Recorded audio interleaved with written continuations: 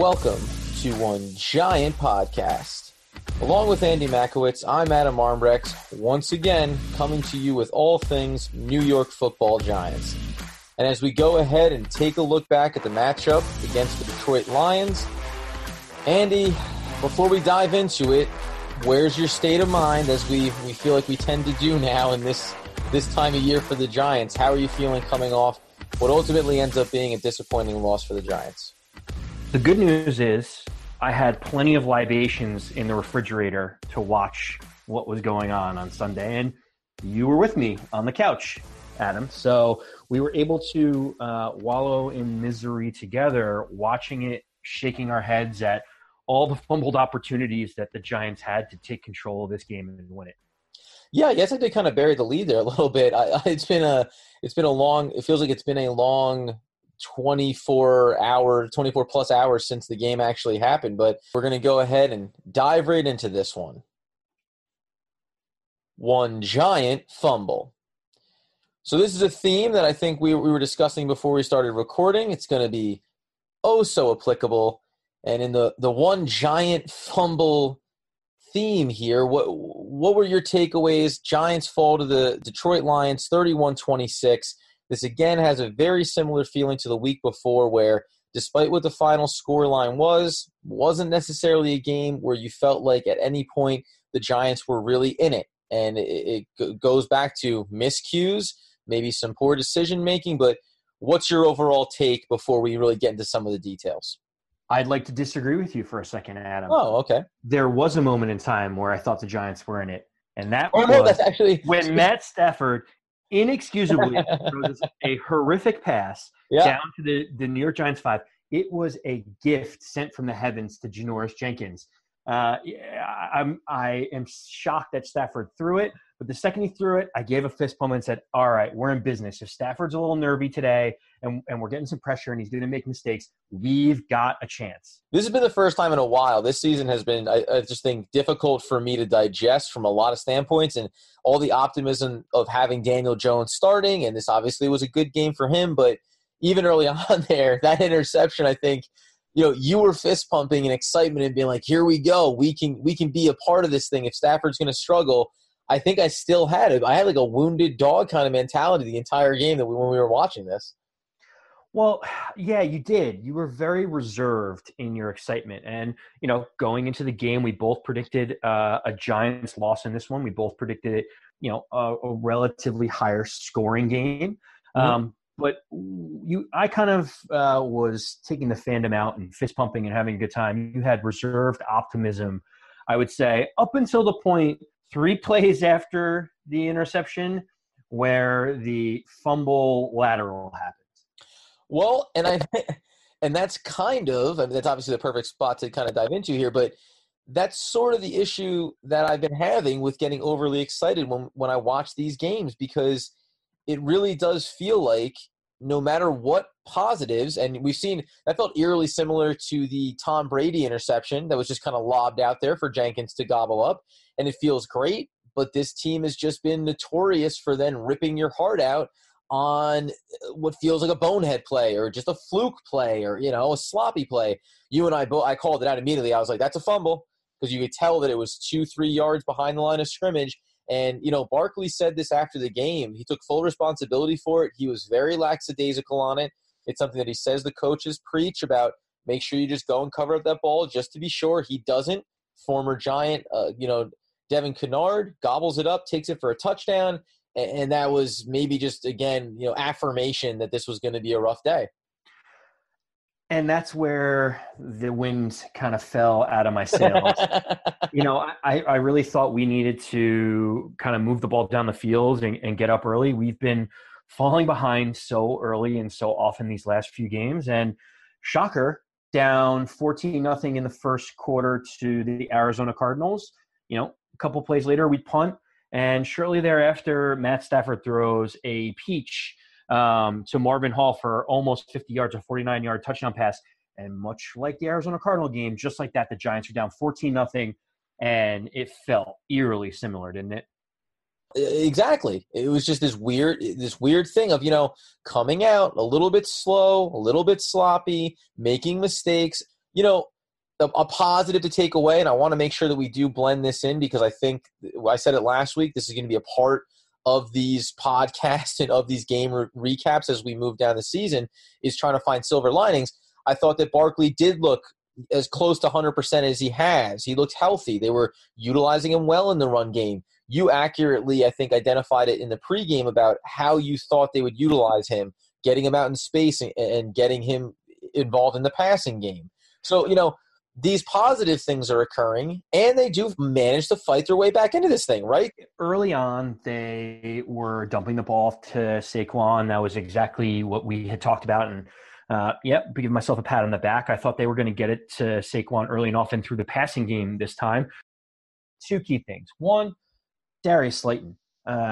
He caught 2 balls all day, and both were for beautiful touchdowns in the second quarter. I think he's really emerging as a guy that, you talk about silver linings, that with no Sterling Shepard, having him in the lineup, being able to stretch the field and make those athletic plays with defenders draped all over him was a huge plus for us.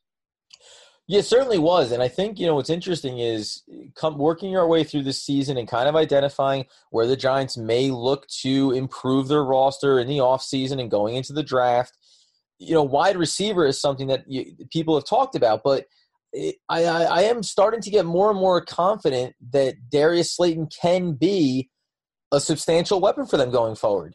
And in a game like this, even ultimately in a loss, what you do take away is that him and Jones seem to have a pretty good rapport. We can get into some later game stuff where there might have been some issues or some rookie hiccups, as we'll call them, but he's certainly shown a couple of things that the Giants haven't necessarily had without Odell Beckham on this team this year, and that's deep ball ability to go up, attack the ball at its highest point, take it away from a defender, and that's an element of his game that I was really impressed by. It shows a certain level of veteran ability that we haven't necessarily seen in our receiving core, and as far as deep threats go, something that Evan Ingram has struggled in terms of ball security and making the catches and not taking his eye off of it.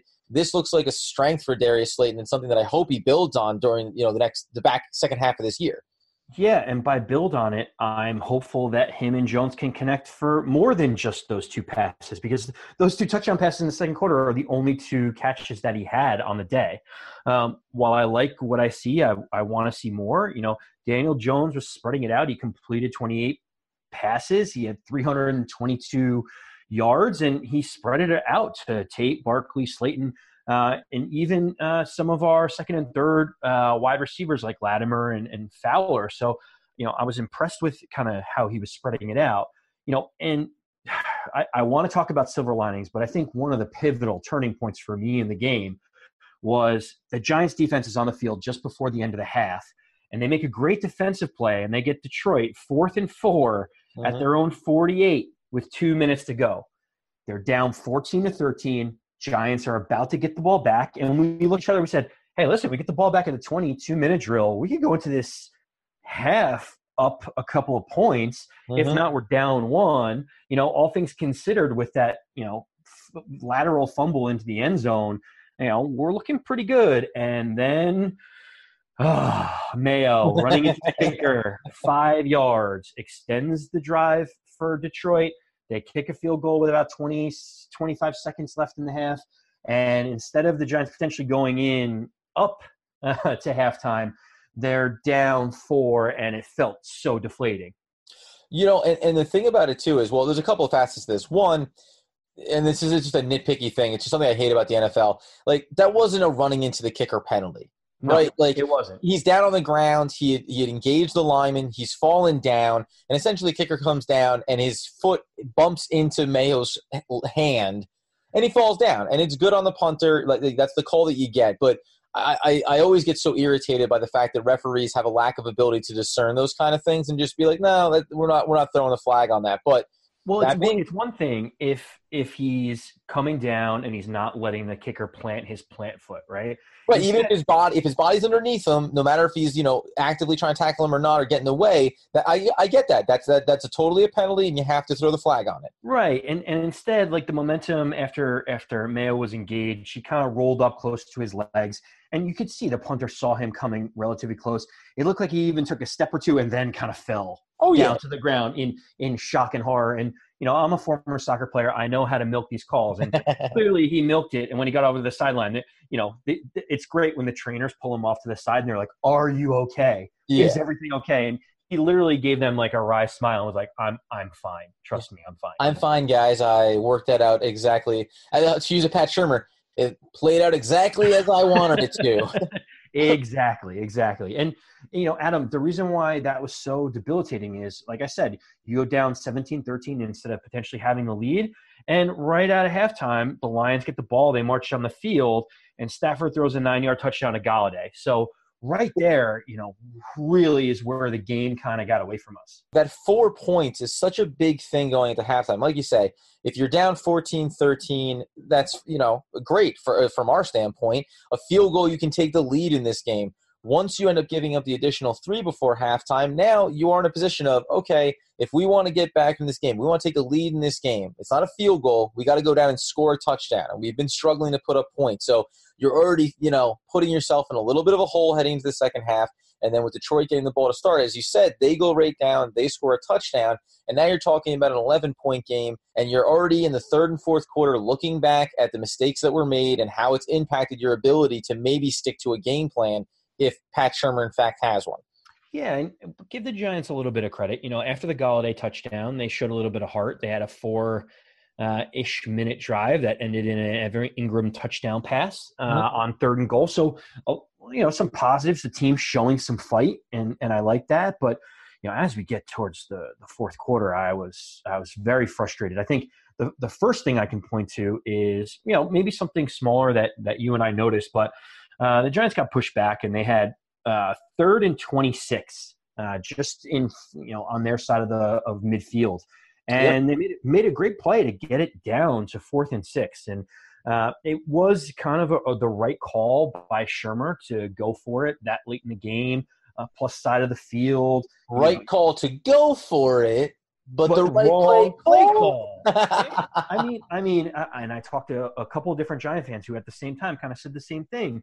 I don't understand, you can see the formation. They're bringing heavy pressure. The Lions are bringing the house, saying, good luck getting this out. The Giants looked to me like they only had 3 players running routes because they kept everyone in pass protection. But 2 of the routes were go routes, vertical routes deep down the field. When you do that, not to mention, not a single one of them was across the middle. So really, kudos to the Lions for making the Giants very one-dimensional in the play. The only place they could go to was Golden Tate, and obviously the pass was broken up. It might have even been a little bit short if he would have caught it anyway. It's a disastrous play call, in my opinion. Same thing. Like, I talked to one of my buddies who's a Giants fan, and it just seems like it's one of those things where it feels so obvious. How could you not be utilizing the space over the middle?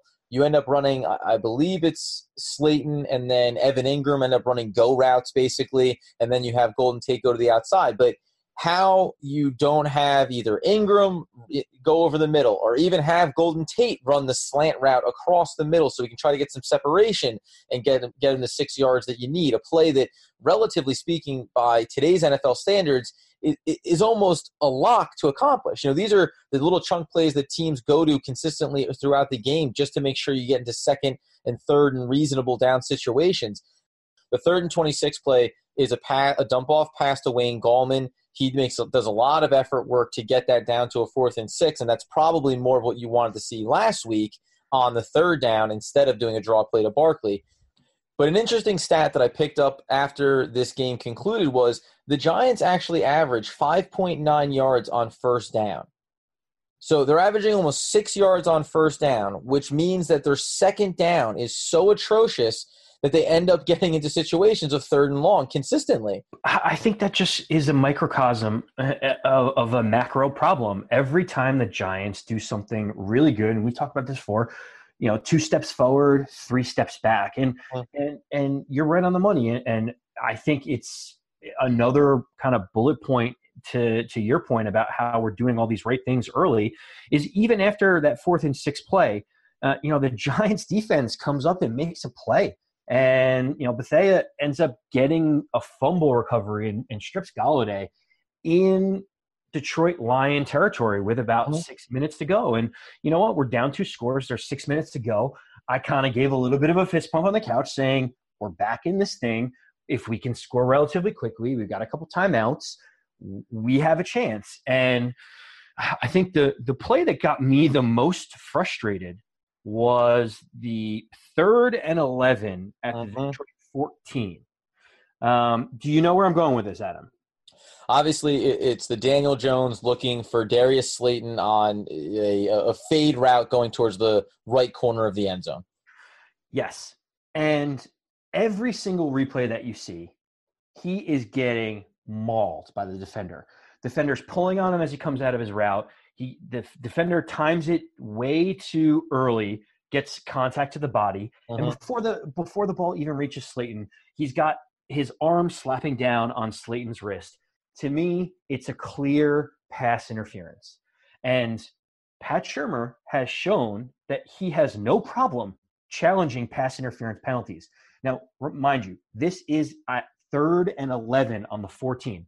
If there was ever a pivotal moment where we need a challenge, you have to try it. It can't hurt you too bad if you throw the challenge flag and they don't rule in your favor.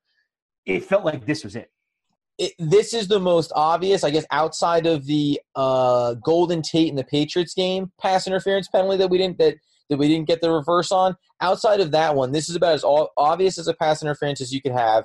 And again, regardless of the circumstance, I think Shurmur, to your point, has to throw the flag, has to at least bring attention to what's going on here, because then after the game, you don't have anywhere to go from there, right? Either you think it was pass interference and you make every case that you deserve it, or you say that you don't think it was. Well, Adam, the thing that I found ironic that I was chuckling about was after they picked up the flag on 4th down, a minute and a half afterwards, they cut to commercial, they come back, and you have Pat Shurmur arguing with the referees after that 4th down play. Well, that was another big problem for me. Because you're arguing the lesser of the two, because the 4th down play, as you and I said as well, all it looked like to me was like Darius Slayton, confusion, didn't get his head around quick enough. Ford looked confused too, and they were just kind of standing there together. Right. And the ironic piece of it was it's past both those plays. They've gone to commercial break. Now is the time where he's getting in the face of the referees and arguing and pining for a call. On 3rd down, he should have been so livid that he was almost fainting on the sideline trying to force them to make a call. And I have a question for you. And I would like to think that this would not creep in the mind of a head coach, but Pat Shurmur is 0-5 so far in challenges this year. He was beat up and destroyed for the other pass interference challenges that he's kind of thrown the flag on before. Do you think in the back of his mind, in any percentage or any small amount, that he had thought about the fact that he hasn't won one of these and it's not worth it for him?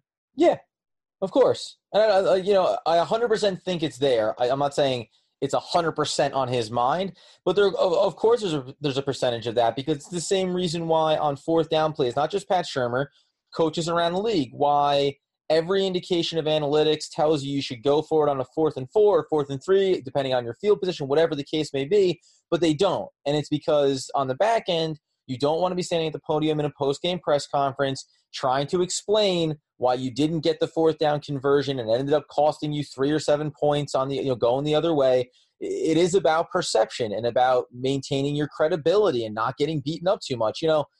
At this stage of the season and at this stage of Pat Shurmur's tenure as head coach for the New York Football Giants, he's right on the edge right now. Every decision that he makes is being scrutinized. Every choice that he makes is being scrutinized. And I could certainly see it being, because at that point in the game, the Giants had already used their first timeout. As the play clock was winding down offensively, they called a timeout to kind of get themselves set. So if you go for the challenge there and you don't get it, you're going to lose another timeout. And big picture-wise, somebody upstairs – you got to remember, too, Pat Shurmur has people upstairs communicating with him. So I know we have been harping on him a little bit because he is the head coach, but other people have eyes on this, and they're helping him make this decision as well. They're letting him know what they see. If they hedge their bets there a little bit, possibly because guess what? If we think we can get back in this game at some point, we may end up needing 2 timeouts, not 1. If we risk it and we don't get it, then we only have 1 timeout. That to me is playing scared football. And, when you're a 2-5 going to be a 2-6 team, maybe that kind of adds up that you're a little bit gun shy. When in my mind, though, it's almost reasons why you should be more bold and bullish in everything that you do. There's 3 minutes and 39 seconds when the 3rd and 11 play happens. You're down 2 scores. You're down 2 touchdowns. Yep. If you don't make it there, you can do the math. Even with 2 timeouts, with 3 minutes and 39 seconds, even if you score, what is the best case scenario? The best case scenario is you're still having to attempt an onside kick, right? And we were kind of breaking down the numbers. I think this year it's been like 8% of all onside kicks have been successful. And so like that 8%, right? Then you got to think about, if we were to get an onside kick, what is the percentage that we would go down and score a touchdown with no timeouts, with maybe 30 seconds left on the clock? That number gets lower and lower. So are you telling me that challenge like doesn't have at least an 8% chance of being able to be overturned at that moment? That's where, and I don't want to harp on this too long because we've been flogging this one to death, but I just feel like that was really the signal of the end of the game. I know the Giants came down and Barkley scored a pass from Daniel Jones to kind of put a bow on it, but I don't know. It just feels like that's the type of risk you got to take. You're a losing team. You're going down with the ship on this one with 3 minutes to go if you don't make the move, and they didn't, and ultimately they did lose.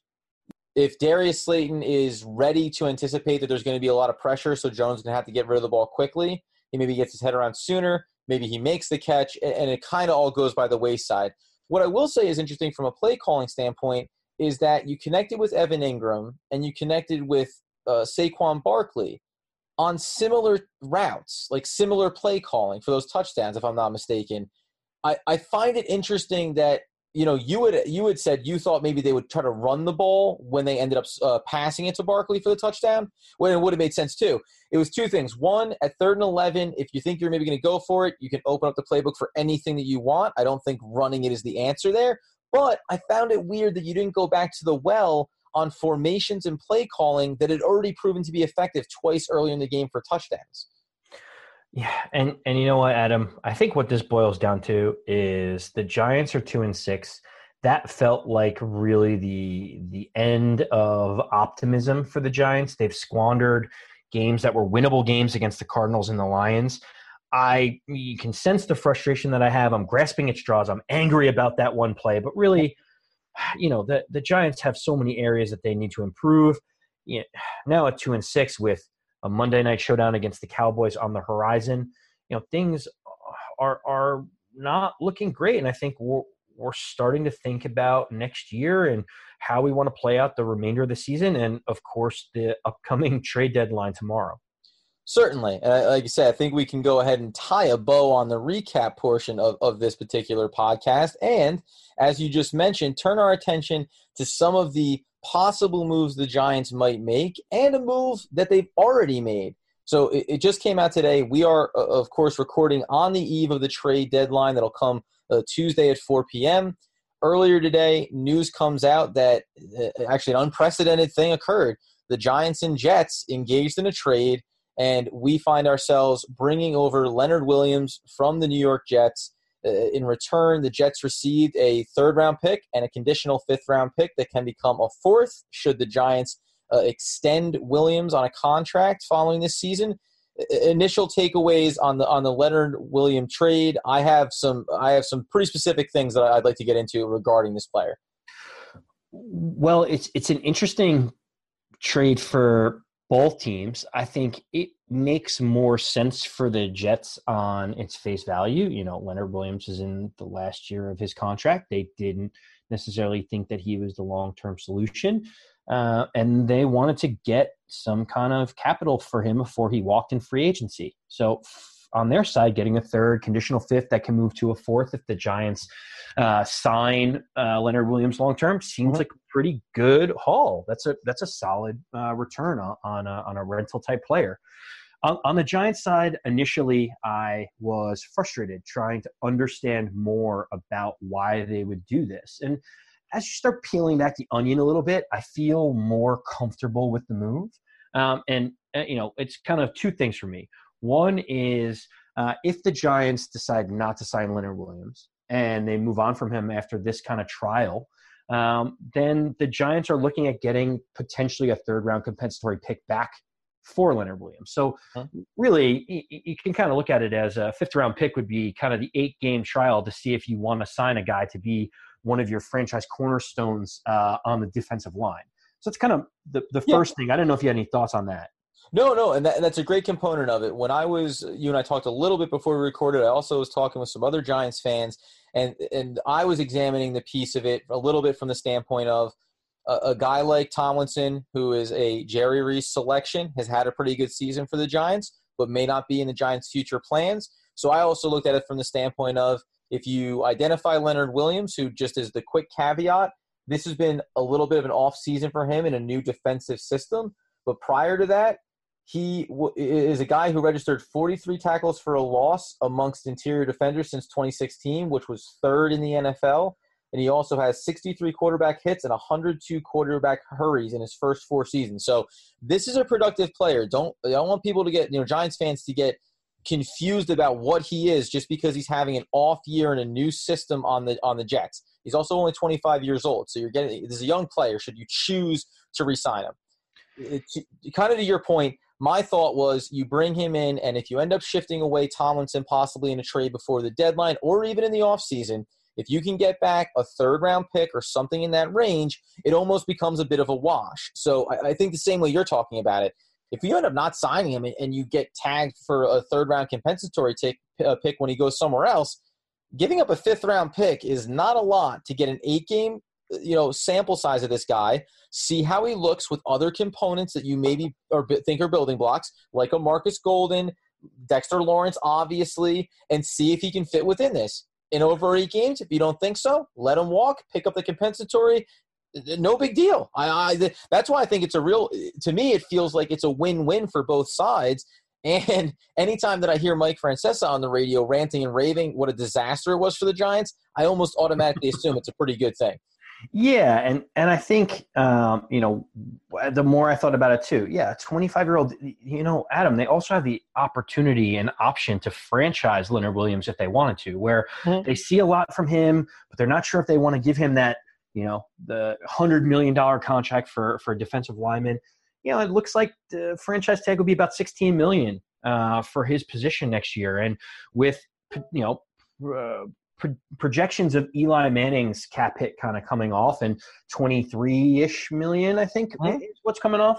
You can absorb that pretty quickly, still have other cap space to spend. So I like it. For Dave Gettleman, he's kind of quadrupling down on what he's always said that he likes in terms of his hog mollies. Leonard Williams is a quintessential guy that needs to be doubled because he is great against the run. He stuffs the run. He's only had 2 sacks in the last 12 months, which is not a great statistic, but any Jet fan before the trade would have told you, he's seeing double teams all the time. He's soaking up a lot of extra bodies. After he gets shipped out, I have a couple Jet fans that say, good luck. He's going to underperform, underwhelm. He's been injured. All of a sudden they air all the dirty laundry out the second that he no longer is on the team. But I'm excited to have Leonard on board. 100%. Yeah, I agree with you. I agree with you on that. I think that he brings in a little bit of a different style. Remember, a lot of redundancies on this defensive line between Tomlinson, Lawrence, and B.J. Hill. Very similar players. Not that Williams isn't going to be a run stuffer first, but I do think he brings a different level of athleticism that's going to allow us to hopefully do some more creative things along that front, and he plugs in very well to Bettcher's system. Beyond that, just to touch on it, because we won't come back again until later in the week to preview the Monday night matchup with the Dallas Cowboys. Ahead of the trade deadline tomorrow, there are other players. Janoris Jenkins is the big obvious name that most Giants fans think could be moved on from. Interestingly enough, he's still a guy that you could see moved in the offseason. I don't think that Gettleman and the Giants necessarily want to just cut bait and move on from these players, not dissimilar to last year with Landon Collins. Everyone said, you got to trade him, get what you can. Well, they were only looking to get into a 4th-round pick for him during the year last year. You let him walk in free agency, you get the compensatory pick. So I do think I assume Jenkins moves. Ogletree now is another name that's come up as being someone that possibly the Giants are certainly shopping him, but whether or not there'd be anyone interested, there's a limitation there. And then even Nate Soldier is being mentioned in this same context. But again, is there a market for him? And we brought it up before, the concern of just making sure you have someone that's going to replace him. But it sounds like the Giants will be willing to listen to something, even around a Nate Soldier at this point. And I think the Williams trade also signals, they, as you said, that we do have a lot of similar players on the line, in young athletic players. You have, we drafted Dexter Lawrence. We've got Hill. We have Dalvin Tomlinson. I wouldn't be surprised if the Giants look and see what's available for Dalvin Tomlinson. Mm-hmm. Just knowing that if they basically looked at Dalvin Tomlinson and Leonard Williams and said, we aren't ready to commit to Dalvin long term, but a guy like Leonard Williams is oozing with potential. We've seen enough where we will. If they can unload him for a third round pick or something in that range, then you basically have swapped those two and you lose a fifth rounder for it. And if you really believe in a guy that you're going to give $100 million to, that seems like a pretty smart decision. So right now, I think there's a couple of hours, less than 18 hours left before the trade deadline. I will expect the Giants to make a couple of more moves, and I think if they do, it's going to make the Williams trade look even better. And I think that is maybe the cap off to the Williams move. I do think that it comes in conjunction with something else. It just doesn't, to me, it probably wouldn't make sense if they were to not make any other moves, especially along the defensive line. Again, you'll have flexibility in the offseason. There will be opportunities to move Tomlinson. He's still under contract for next year as well. So a team can have interest with him heading into the draft. You can see what you do in free agency. But my anticipation is this was going to be at least multiple moves, and I assume with a player coming in, you want to see, in my opinion, at least two guys going out for the Giants. Any other thoughts as far as the trade deadline goes? Any other players that you'd like to see moved? I think we've talked about the players that we expect to be on the trade block or most likely. On the Jenkins side of things, yes, he is one of our starting cornerbacks, but we did spend a pick on Valentine. We do have Beal, who is back after some injuries and some issues. And I think, that's one of those areas where if we're looking to build and start looking towards next year, flipping Jenkins for, there's been rumors anywhere from a third round pick to a fifth round pick. Uh-huh. If we can get something for him, let some of the younger players develop. If we do feel like the playoffs are out of reach, I don't know. I think developing some of our young talents, seeing where Leonard Williams is right now in terms of a long-term commitment to him.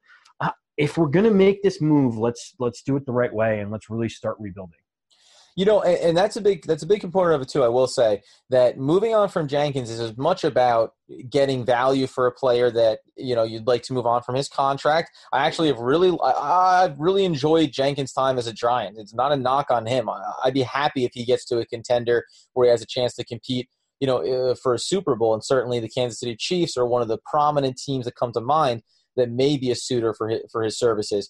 It is as much about moving on from that and getting assets back for next year as it is about the next 8 games, back half of this year. It's about evaluating talent and knowing, is Valentine, who should be coming out of concussion protocol, Sam Beal, back healthy? You want to know what these players are, because then going into free agency in the draft, do we need to go to free agency to get a lockdown corner? Do we need to think about another one in the draft potentially? You just want to get through these guys and know what you have, and that's what I think the organization is going to be looking to do. You bring in some guys, whether it's through trade or Deion Buchanan, who you brought in. It's about giving guys opportunities, a chance to showcase what their skill set is within our system, and then having a much more concrete sense of what you need to accomplish in the offseason and the draft to hopefully turn the page on what has been a rough handful of years and start being competitive week in and week out.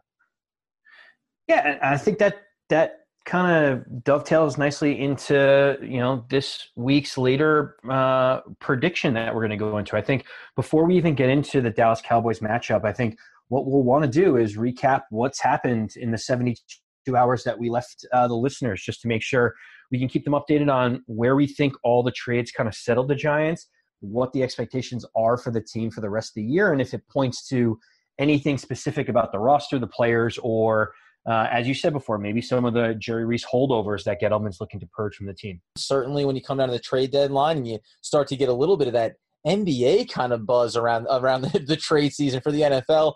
We're going to maybe get a little bit long-winded, but luckily we're going to bring this one to you early in the week so you can digest it before we come back and give you another tight one as we look ahead to the Dallas Cowboys. As we always say, follow us on social media, on Instagram, Twitter, and Facebook at One Giant Podcast. Some interesting and exciting news that we'll get into later in the week, but a pretty big and exciting announcement for the One Giant Podcast. We're making some moves. We're moving up in the world, in the podcast world. So I'm going to be excited to kind of dive into a little bit more, but we'll leave it there for now. Anything you want to leave the fans with before we wrap this one up? No, excited to see how the deadline ends up. Big shout out to Leonard Williams. Welcome to the family. Excited to see what's going to happen over the next 8 games, but we'll chat with everyone in the next couple days. And that'll do it. Wrapping up the Week 8 matchup with the Detroit Lions. We'll see you all later in the week looking ahead to a divisional matchup with the Dallas Cowboys. And as always, this has been One Giant Podcast.